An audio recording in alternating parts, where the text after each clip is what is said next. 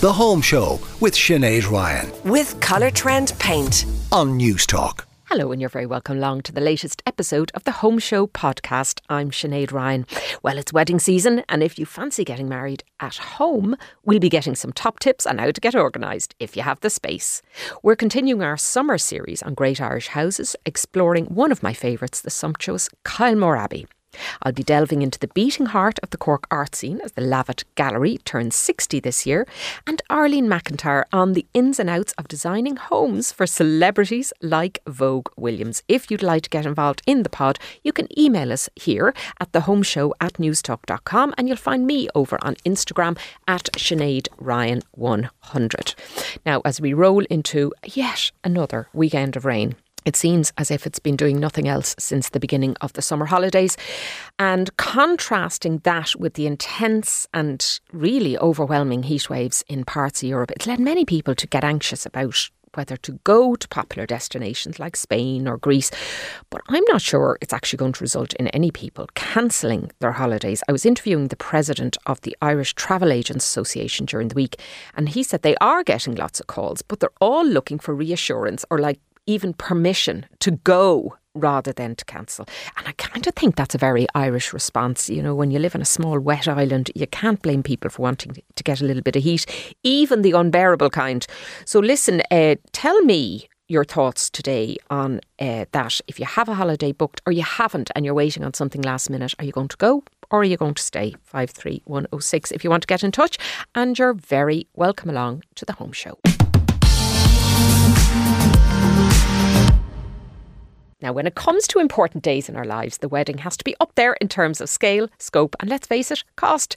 But demand for venues is always very high, and of course much more so now because we're still dealing with the backlog of COVID lockdowns and all of the demand there. So one of the ways people can get around this, if you have the space, is to of course celebrate your nuptials at home.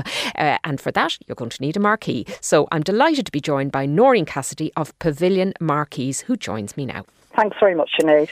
Now, getting married at home. Now, the first question, of course, has to be about space. Because this isn't for your average 3-bed semi in Dublin. Yeah, depending really, I suppose, is really about the numbers and about the amount of guests that the couple are thinking of inviting. And that then determines what space is needed and therefore whether it's actually feasible. So the first question to any couple when they are thinking of getting married at home is roughly how many people are you thinking of inviting, and have you a garden or a lawn or a field? And then we can help them and guide them in terms of whether that's actually feasible right at the start. Now, of course, marquees have come an awful long way from tents in the garden. This is an substantial intervention, and they're very, very posh these days. Yeah, I think marquees really, I suppose, like everything, have moved with the times. So originally when they would have been perceived or when people would have been in them, and even myself as a young child coming back to have holidays here in Ireland, they very much were a tent. So they were either a canvas, sides and a roof, and maybe poles. And then over the years, the design factors have come in, and they've actually developed now into being almost the equivalent of semi-permanent structures. And in particular at Pavilion, we would work with structures where we give a lot of choice to couples, depending on where the venue is, depending, say, for example, if they're looking out over water. So they might like to have, say, a long line of glass walls or clear roofs. So again, it just gives that ultimate choice for couples to be able to say, well, in my vision of what my day is going to be like, I'd love to get married at home. Often it's couples who are working abroad and they want to come back, and they want to come back to somewhere that's very special, and that's obviously at home. And the marquees and the structures that we offer now can be put up all year round. So, for example, this year we do have a wedding New Year's Eve, we have a wedding the beginning of December, we've one the middle of November, and then obviously then the more traditional popular months during the summer. Now, tell me what's involved in actually, putting up the structure. You're going to need lead-in time and presumably flat ground where you can get in, access and put it up. What's involved if you were to try and maybe have 100 guests for something like that? Yeah, so basically what would normally happen is obviously we talk to the couple at first, establish the budget, establish the amount of people that they're thinking of inviting, and then before they obviously go ahead and book anything, we would always come and do a full site visit. And what that normally is we check access, so obviously that trucks can get relatively near to the site, and as you say, then we can check that the site is relatively level. Now, it doesn't need to be like a tennis court, but certainly, equally, it makes our lives much easier if it is level. But there are means and ways of making a site become as level as we can as possible. So we check all of that. Obviously, there's other considerations to take into account, that if they're going to do outdoor catering, then we need to allow space for the kitchen marquees to put in there.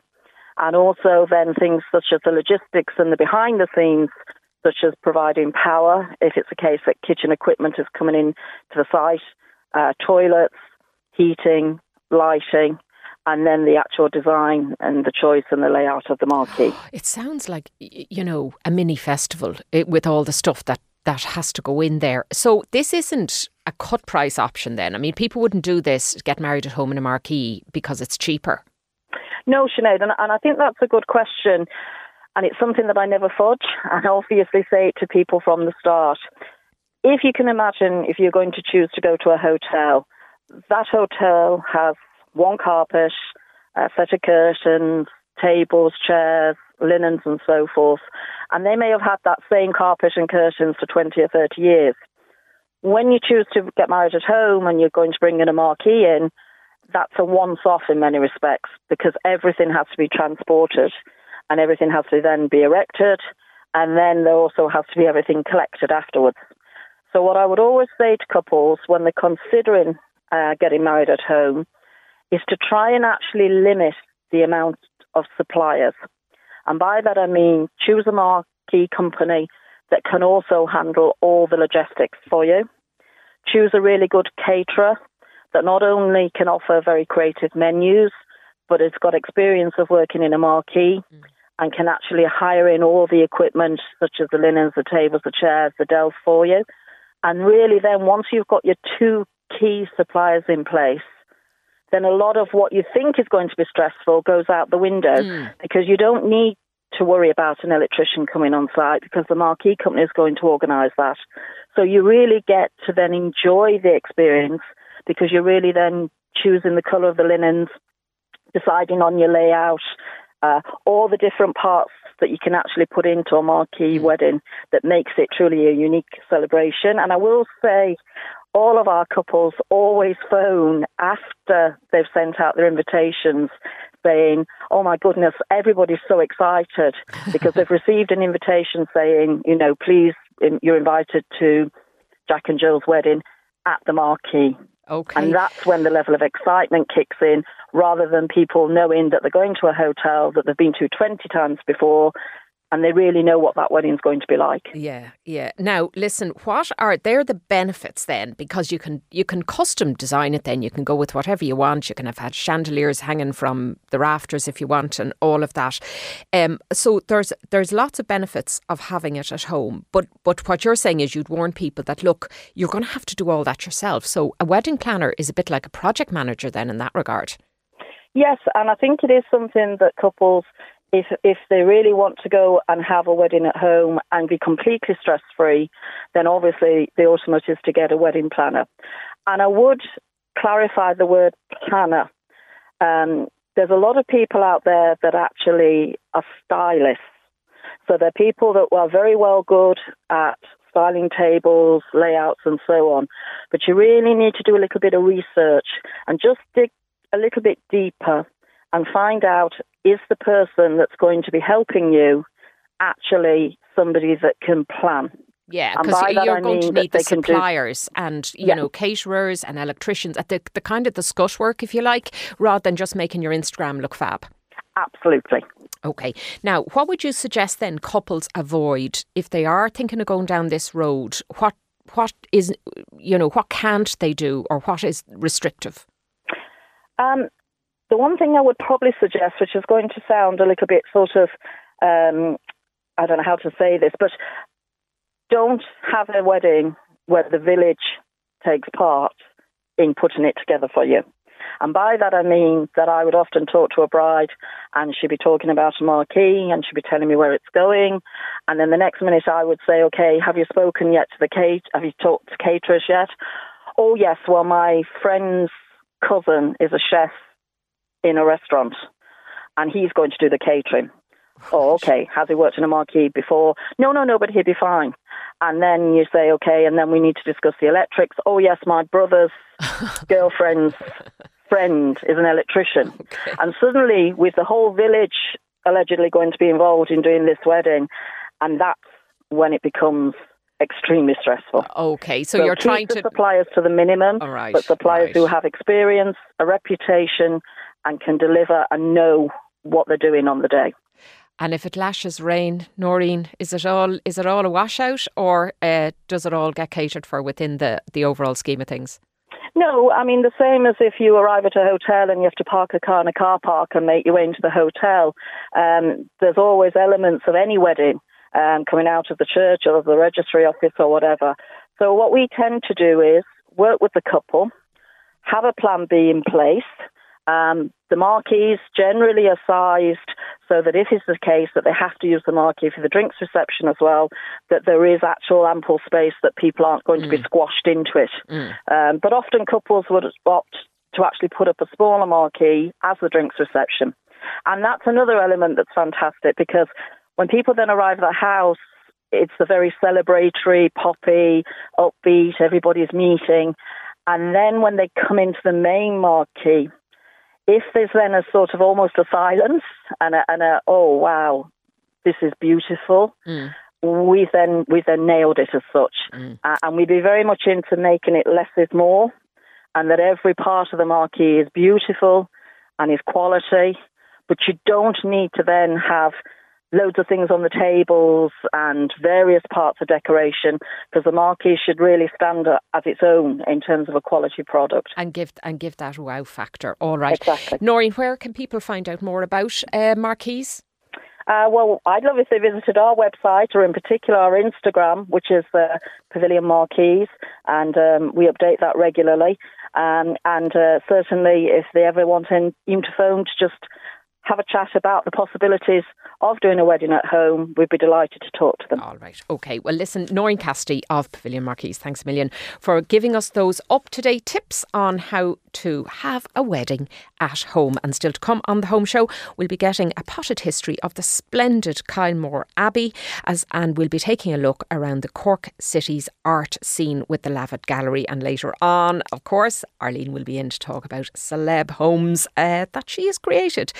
So do stay with us, and we'll be back after this.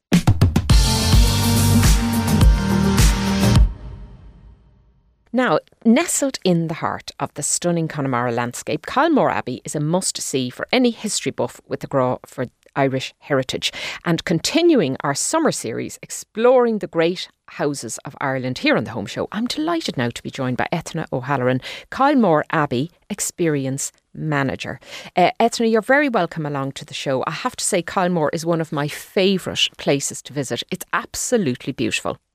Oh, that's great to hear, Sinead. It's something we hear from a lot of people, gladly to say. Now, it's been around not as long as maybe some of the older castles or manor houses in the country.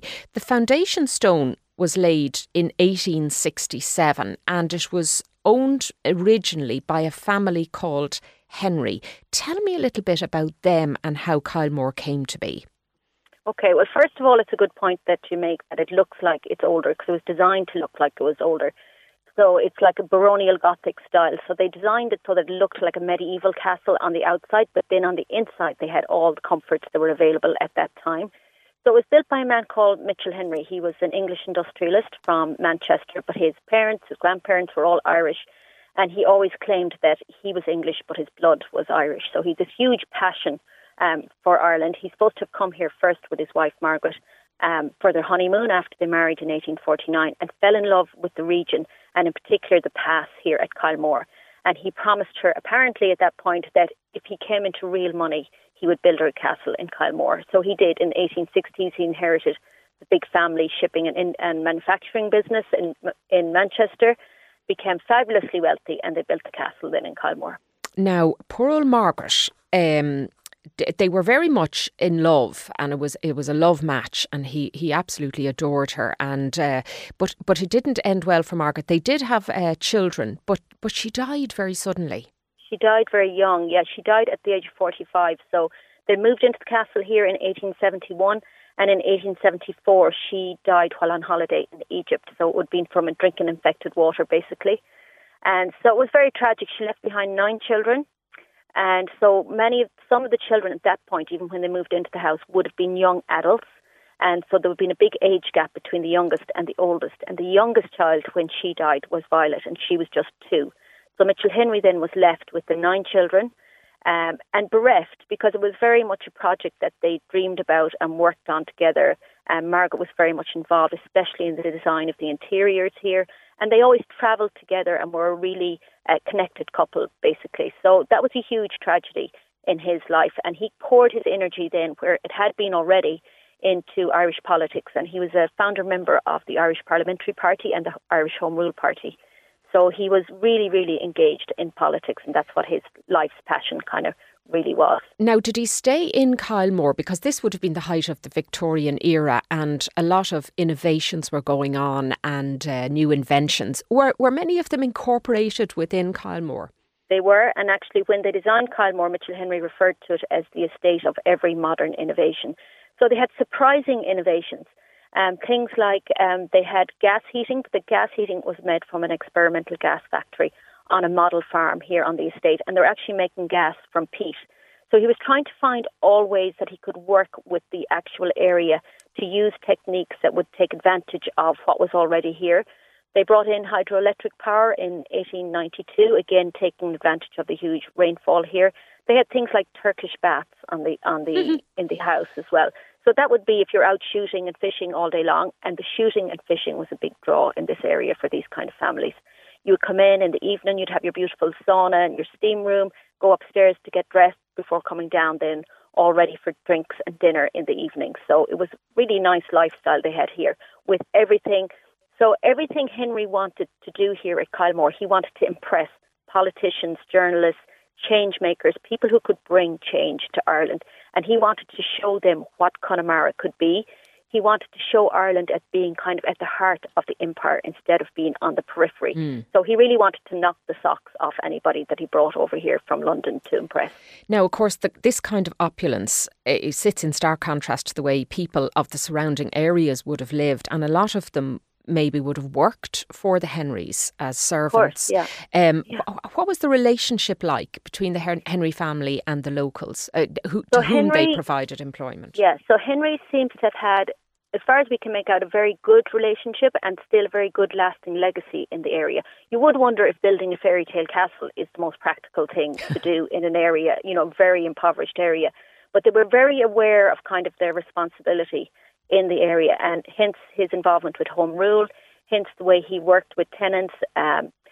He provided very good employment, and they paid very well. So they brought really a new kind of era of kind of comfort in a way into the area, and he wanted to use the example of how he treated and worked with his tenants as an example of what could be done all across the country. And we kind of think the more we read about him as well, his whole time here at Kylemore became an education for himself. The more and more he got to know the people and got to know the area. And he was very tireless in his work and in his campaigning on behalf of the west of Ireland. He was an MP for 14 years, and we think it kind of drained him really eventually. In 1902, they sold the estate and he moved back to England. But he always kept his love for Ireland and his connection to Ireland. Indeed, and that would have been then something of a plum job to get working for him if they were such good employers. Now, definitely, and even things like people who worked in the walled gardens here, if you could get in to work in the walled garden in Kylemore, you would be able to work anywhere else in the world. Like, you would be given such good training, and you would be experiencing also things that people in these kind of areas didn't experience, or, even things like tiled buildings and abattoirs and, all the beautiful inventions that were used here, it kind of brought things to a different level in this area. Indeed, and the gardens themselves are absolutely magnificent. There's greenhouses and formal laid out gardens. Now, I was there in the winter most recently, so they weren't at their best, but you could absolutely see the potential of them. And they are still a work in progress. They're still a work in progress. So there's quite a lot of restoration work going on at the moment. Eventually, we would love to see the 21 heated glass houses back in place. And even the glass houses had a really big part in what Henry was trying to do. So the politicians that he couldn't get here from London to entertain and to impress with what could be done in the west of Ireland, they would hold dinner parties in London. And at those dinner parties, they would serve salmon, oysters, bananas, nectarines, grapes that had been produced here in Connemara. So, imagine doing that in the 1800s. And they were able to say that in his home in Hyde Park, that we had these bananas brought over from Connemara. And, we all learnt in history that English politicians tired of the Irish question. He was trying to reignite a kind of an interest and a passion and a belief that Ireland could be something better rather than the hopeless case that people felt it was. Now, as you said, the house was then sold down at the turn of the 20th century to the Duke and Duchess of Manchester. Now, they were a different kettle of fish altogether. They were totally different. Sometimes we kind of joke here that the Duke was kind of Mitchell Henry's kind of shadow character. In saying that, he was quite well liked in the area, but he wasn't really taken seriously. He was a renowned gambler. He was always squandering money. He married this beautiful American heiress called Helena Zimmerman. She became quite well liked and well respected in the area. But I think she put up with a lot with the Duke, and he wasn't really interested in investing in the area. He always had money problems, and he didn't really have an awful lot of respect for Irish people, to be honest.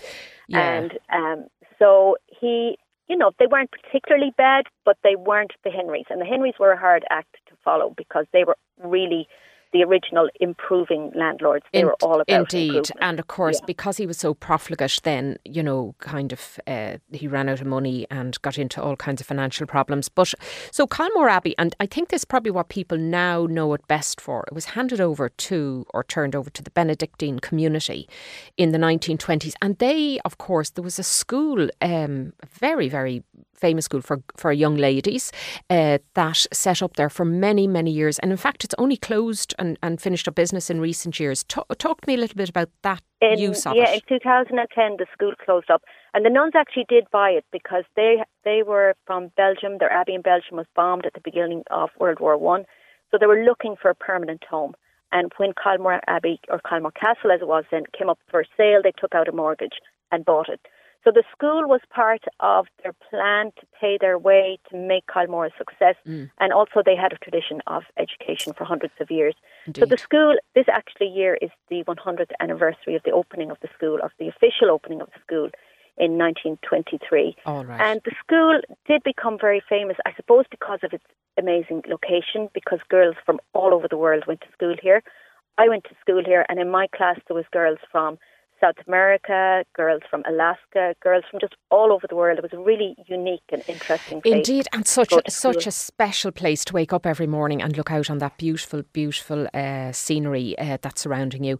So, Ethna, it's open to visitors. People can wander around. What was the school? What was the house? There's very thoughtful exhibits in there and plenty of grounds. And of course, you run little carts and buses and all that kind of thing, just for those who don't want to get all the way around. Yeah, but we're all set up for anyone who wants to come and visit. Indeed, it is. It's a lovely day trip, actually. So where can people find out more about it?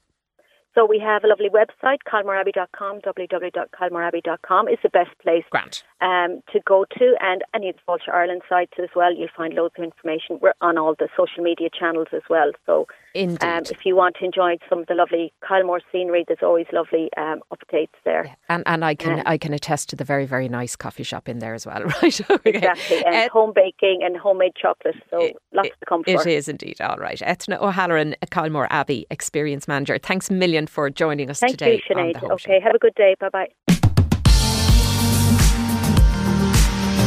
Now, one of the nicest things that anybody can do on holidays or indeed at home is to go wandering around an art gallery.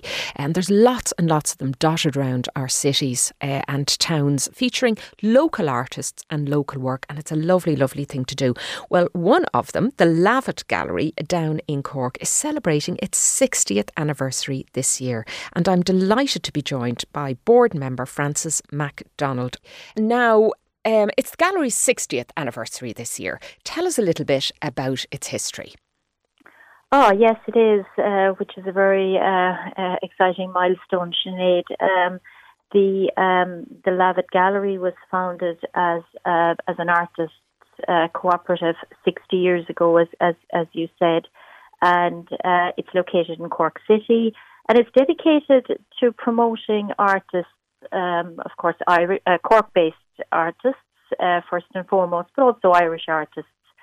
And not only doing that, but also increasing awareness of the visual arts and educating people on just the wide range of work that's available. So it's quite a milestone, and to have a gallery in Cork for 60 years, it's really great. So we're very excited to have reached this 60th anniversary. Indeed. And this upcoming exhibition now in August, Into the Weave, as the name suggests, is all about textiles. Now, for listeners who may not be familiar with it, what do you kind of gallerists mean by textiles?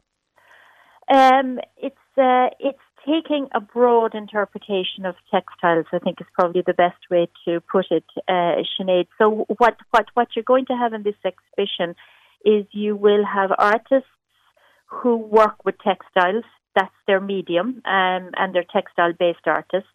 You also have artists who may have worked in other areas, and textiles is a new departure for them. But you also have, for example, painters who use textiles and fabric as their subject. So it is taking a broad interpretation of textiles, but it's giving us quite a sort of a variety of artists.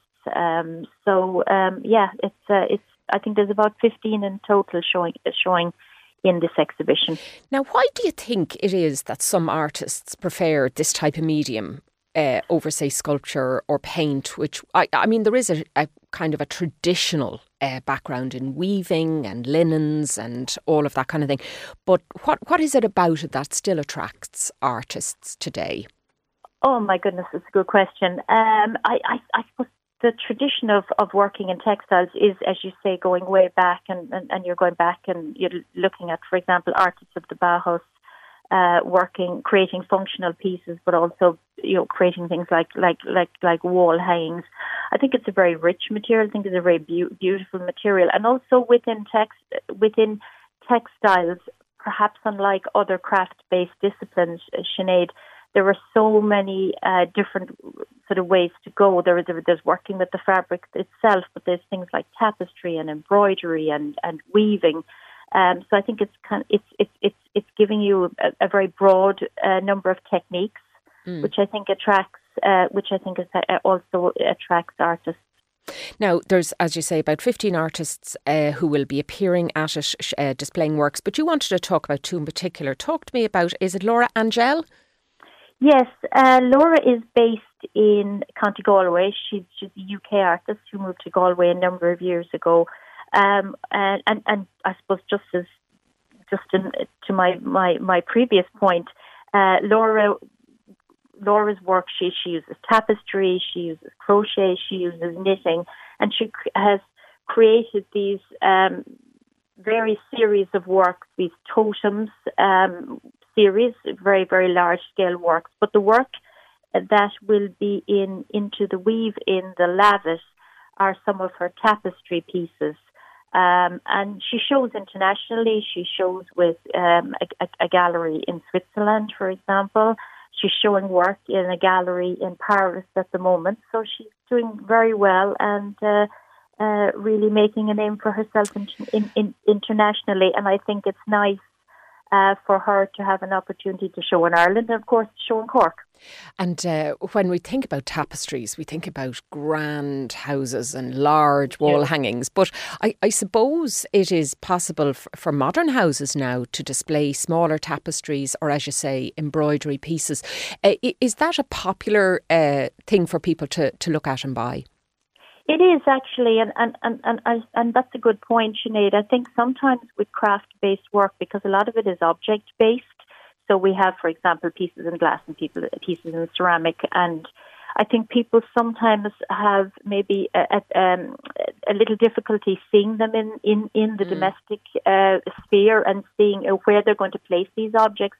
But of course, a lot of the work that textile artists are creating are wall-based pieces.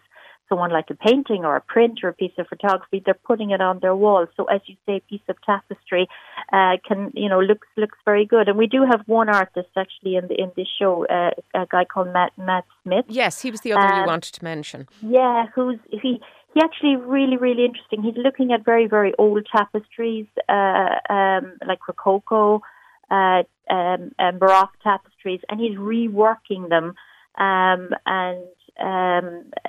sort of working in, very often taking old vintage pieces and working into them. And again, he's somebody who has been quite successful internationally and perhaps hasn't shown in Ireland a lot. So it's great that people like that are included in this show and that audiences get to see them in Ireland. Indeed. And in Cork. And I suppose that you get, when you have a very specific theme to any display, you will attract people who are specialists in that area, which is obviously great. Now, if people can't wait till August, of course, you have a current exhibition featuring lots of different art styles. And I've been taking a look at some of it on your website, and you've displayed everything. You've photographed it beautifully. There's prices, so it's very accessible for people that maybe if they haven't bought from a gallery before, and some people do find it a little forbidding to go in and maybe not have the right questions to ask. What would you say to them? Oh yes, absolutely. It's a good point, and I think that probably is one of the is one of the kind of remit of the gallery. And I suppose going back to why the gallery was founded first day is to make it accessible. And I guess I would say to anyone in terms of galleries, Sinead, I mean, firstly, don't be afraid. I think galleries in general are more accessible now. But I think, don't be afraid to come in to ask questions. Don't feel that you need to understand the work, interpret the work. Just, go with your gut. What you like, what you not like. And I guess from the point of view of price, there are all different price points. It's not a case of that work is going to be at a very high price. There are literally all price points for all budgets, and maybe, and also I suppose looking at things like graduate shows. We are a little bit past that now for this year. The graduate shows are all finished. It's going to be next May and June. But you could pick up the kind of an artist at the very beginning of their career, and if you love it and you like looking at it, and don't worry too much about investing in the piece, or keeping it, you could be lucky, and it could be worth a few bob in a few years. Absolutely, and you're supporting somebody at the beginning of their career, and and that's very, very important as well. All right. Well, listen, Frances, thank you so much for joining us today. And that exhibition, the Into the Weave exhibition, opens up on the 3rd of August at the Lavit Gallery in Cork, and it'll be available for viewing on Tuesdays to Saturdays. Where can people find out more about it, Frances? Oh, I think just go to the Lavit Gallery website. All right, lavitgallery.com. All right. Thanks very much indeed for joining us on The Home Show. You're very welcome. Thank you, Sinead. You're very welcome back to the Home Show podcast. Now, some of you might have spotted celebrity Vogue Williams, who has put her house up for sale in Howth. Just a cool 1.3 million if you have it lying around. And of course she's others, so she's not going to be stuck for somewhere to sleep for the night. And some people, of course, are attracted by the notion of having a look around the homes of the rich and famous and what it takes to create that look in your own home. Well, do not worry, because with me in studio we have Arlene McIntyre from Ventura Design. Arlene, not only, you're very welcome, not only Good morning. do you regularly go around the homes of the rich and famous, but in Vogue's case, you actually created it. Yeah, that was such a fun project, and she and Spencer are just hilarious and great fun to work with. So when we were working with them, we were doing it virtually. It was during the pandemic. So everything was done by Zoom, FaceTime, Teams, and we managed to get it over the line. But it was tricky, between all the lockdowns and the checkpoints and our team getting in and out and access and all those things. But they were challenges we didn't kind of foresee what might happen. But yeah. So there's a lot of trust involved then when you're doing something like that. So she's based in London. Yes. Yeah. You're here. Yes. And she's kind of saying, was she fussy, or was she like, do whatever you think, Arlene? She is very clear on colour. So she really wanted it to feel very calm and warm and beachy and coastal. She has an incredible art collection of her own, a private art collection, which is really colourful and like intensive tones inside all of the pieces, really fabulous pieces of art. So we agreed that the backdrop really should kind of complement the art rather than fight with it. So we kept everything really warm and beachy and coastal and cosy. So if anybody's up now to view it, kick the tires as it were, to have a look around before committing their 1.3 million, what are they going to see? Those kind of pale colours, the blues, the creams? Well, the house was leaning, it was very dark inside in pockets of the house, so we just wanted to bring the outside in, bring in more sunshine. So our first thoughts were to bring lovely warm tones on the walls, and we used one of our own tones from Ventura called Howth on all the walls, which is a really kind of sandy tone. I wouldn't say cream, but it's more like a warm tone on all of the walls. Excellent backdrop for her colour of her art. And then our challenge was to really brighten it up. We got rid of all the tiles in the hallway, put in really lovely floor planks running throughout the entire space, kitchen to the front of the house, to the back of the house, everywhere. And then lovely soft carpeting upstairs. Again, that just reflected more light and bounced around more light. Now, it's a fine big home. Yeah. I mean, I've had a noodle at it online. Yes. But it's too small for her now. She's got 3 kids, so she's selling up. She is. But she's going to buy locally, though. Yes. Yes, well, I can't comment. Have you got a call, Arlene, is really what I'm asking you. I have, but I can't comment, obviously. That would be one for Vogue. But, she's got a big entourage. She's got a big family and kids and friends. Like, I'd imagine she could fill up a few homes with all her pals when she's visiting Dublin and family and friends. So all I can really comment on is her own home. And it was really that lovely coastal. She kind of really wanted a Hamptons feel, but a modern Hamptons feel. That's the sense I'm getting. Nothing too classic. And of course, right there, perched on the kind of looking out Oh over God, Dublin, the views and absolutely location stunning. aspect, gorgeous. So when you're dealing with, and nobody deals with as many celebrity clients as you do, Arlene, Yes. but when you're dealing with them, in a lot of cases, of course, this isn't their only home. Yeah. So you're dealing with people who maybe only kind of staying there occasionally or whatever. Do you find that celebrities are more inclined, like very wealthy celebrities who maybe not there a lot, to kind of say, just do whatever you like, make it perfect? Or do they tend to dig down and live with you practically to get it right? It depends on the brief, it depends on the project, depends on the client, how busy they are. A lot of these very large projects that I'm working on through our other design offering, which is AMD Design, Arlene McIntyre Design, which is more interior architecture, handles conception to completion, large-scale, long-term projects that could go up to 3-4 years.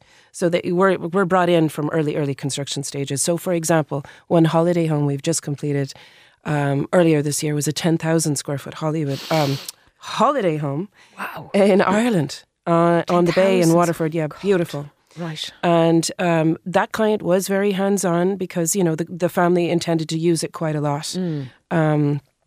They're just such a busy family, but it was like a little quick holiday home close to home for them. So do you find yourself like dealing a lot with PAs and staff? Yes. Okay. Yes, there would be a lot of that. Or you would be dealing with their project manager we would be liaising a lot with their building team if there was, if that was the plan or if that was discussed and agreed on. But there would be a lot of moving parts on these projects, and you need to be like ultra organised. Right. Now, the rich, of course, are different from us, as as the WAG says, because they have more money. Yes. But when they're looking for kind of something a bit unusual or a bit, they are more inclined to be a bit oddball, I'd say. Well, I'm just saying that now. You don't have to say that. To be fair, a lot of these people have travelled extensively. Yeah. They know what's out there. They're savvy. They just want to bring a piece of that magic back to Ireland. So would they say something like, oh, I want an Italianate feel, or I want kind of this Asian theme? So their Pinterest pages, if they have time or if we're creating it for them, is really different to like your average Pinterest page of Stick people. on an extension there, Arlene, and put it in my kitchen. Their ask is a little bit different, Right. So, what kind of unusual things have you been asked to do? I mean, I would ask you who, but you're not going to answer me. But you will tell me what kind of strange and wonderful things have you been asked to incorporate in a celeb's home that like no mere mortal would ask for? A really funny one. It's such a small one out of many, but this one was a his and hers shower, but it was a joint shower so that they could shower together. Okay. In the mornings. I mean, it's a lovely concept, it seems lovely. But a shower each? But it was like a shower each within the same cubicle. Right. Okay. So the shower was enormous. It was like a small kitchen space, really. Yeah. And then, like, kind of celebs like looking at themselves. They do. So I'm thinking there might be like a lot of elaborate wardrobes. Wardrobes. Okay. Yeah. Talk to me now about are those huge. closets and things like that. That's really important. So, really nice flowing wardrobe spaces with good artificial light if they don't have a lot of natural light. Important to kind of work with both because, influencers like to kind of face the light when they're speaking to camera or they're doing their work because, they are marketing people really at the end of it all. And Sex and the City, the reboot is on at the moment. And of course, one of the things that gives us envy are shoe closets and things like that. Do people go for that? Like totally. Just a wardrobe just for their shoes? Oh my God, totally. So we have wardrobes just for like watches, for shoes, for luggage, for hats, for handbags. And then we're currently working on a wardrobe that is winter wardrobe, summer, autumn, all the seasons. And then they have a new clothes wardrobe. We have that too. Okay, so they're not going to be putting the plastic Hoover bags underneath their bed with No. their summer wardrobe. No, but they're just different. One client has a whole floor just dedicated to their seasonal accessories for the home. So when you go up, they have an elevator in the home. So at the very top floor, they would have all their Christmas decorations in one giant space of the house, all organised, catalogued, archived, labelled, organised. Several trees, baubles, different colour tones. And it's just left there. It's used. Then they have their Easter decor. And then they'll change out all the accessories from the winter to the spring, which is amazing if you can do it. Like, these are dream jobs. Right, how bizarre. Now, of course, look, you were mentioning there Vogue's art, and I'm thinking of people maybe who love maybe art of themselves because she has the lyrics to Madonna's song Vogue. She does. On the wall. Love her name. If I had a song with, there isn't a song tragically called Sinead, but if there was, I think I'd do that. Come on, it's such a cool thing to do. And in Vogue's kitchen, actually, in her home, I think I actually had this little kind of, it's like a little vignette or photographed where it is a strike a pose. It's all the words of Vogue. And it's in a print and it's super cool. Why wouldn't you? Yeah. Do celebs like photographs of themselves up around the house? Sure, or portraits. Okay. Yeah, why not? Because you can get really cool versions of portraits done as well, like an Andy Warhol kind of inspired type kind of portrait where it's not really all about me. So they're not going to have Marilyn Monroe or not really, Princess Diana. Not really. They're going to have themselves. But there's some pretty cool things, that they can hang. They're lucky. Okay, now, I do know that a lot of these people, these rich and famous people, don't like to head down to the Ben Dunn gym, every morning to do their workout. They'd prefer to do it at home, privately, in their own privacy. So talk to me a little bit about home gyms. How do you get asked a lot to put those in? Yeah, of course, yeah. We've just finished one in the Channel Islands in Jersey. And they had a really amazing home gym whereby their instructor would come in 3 times a week. May it be their Pilates instructor or whatever, their training instructor might be hers. So we'd get a lot of that and it would be very focused around the equipment they would want to use and They would be very hands-on in that. So it's a really important part of their life because their wellness, if you like, in their thinking would very much kind of shape the rest of their day. Right. And for the ones now that would be kind of actors or sports stars or whatever, I suppose they ask you for display. I mean, they wouldn't be going down to IKEA and picking up a Billy bookcase to display their gowns. Oh, no. They like it all curated. You mean for their equipment? Yeah, no, just like if they've won awards or their completely. trophies or anything like that's that. all about where it should be, how it should be showcased, how it should be lit. So lighting would be really important there. That's a whole different kind of conversation about where you would showcase, important trophies. But we've done that for a lot of our well-known Irish athletes, that would have, gained a lot of amazing trophies in their career. And we would have showcased them beautifully within their chosen space. Right. Yep. Okay, gosh, they really are kind of a little bit different. Okay, so if you were to pick out one or two elements from a really luxe celeb home that maybe us regular people could emulate, what would it be? Would it be that kind of lush, neutral palette that just looks very plumped up and hotel-y? Is that the kind of thing? Or would it be wall-to-wall mirrors or... Not really. It really depends. Like every single client I deal with is different. One might have seen something we've done previously and they'll say, I love elements of that. Maybe that's not my favorite color. Maybe I wouldn't like that, but I like the tone and the feel of that. Can we do this? Some are very classic. Some are very classic contemporary. They kind of fall into that kind of hybrid of the two. Some are very modern, but they don't want it to be kind of cold and clinical. They want it to feel comfortable. So there's different clients with different briefs for every project. Do you ever get asked to do something that you're just inwardly crawling and cringing at? Yeah, I know. Yes, I do. Do you do it or do you persuade otherwise? Well, it is, our job to make them happy. At the end of the day, this is their home. They're going to be living in the space. It would be my job to make sure that, I help them make it look, its best and feel its best and function its best. Go on, give us an example. Well, certain colours are kind of strong, maybe colours that I'd be nervous about in certain areas of the house where the lighting is bad or whatever. I had one client who really loved red, a lot of red, and had gone all in on the red. Red walls, red sofa, red everything. And I was concerned for him about it because... concerned for him. I like red, but it was just a big commitment to red. And sometimes when you overdo red, it almost kills the colour. Sometimes you need to contrast it with something else to kind of complement it. And in fact, red can look really great if it's coupled with the right mid-tone or I'm conscious now we're sitting literally in a round studio with all the red walls and the red microphones. I know. So it's a working space, which is I hope different. we're not triggering you. But red's there, a strong colour, like for a living space. It can actually, there's a lot in colour. Okay. That's an interesting topic in itself. Anything you draw the line on? I can't comment, but there was one that I wasn't comfortable working with. It was a private space within the person's home that I just felt was just maybe too intimate for me to get involved in. S&M room. Go on. Something along those lines. I can't go there. Sinead, you're so bold. But it was like, oh dear. Oh, we'll have just you back gently on that. tipped out of that one. All right, okay. God.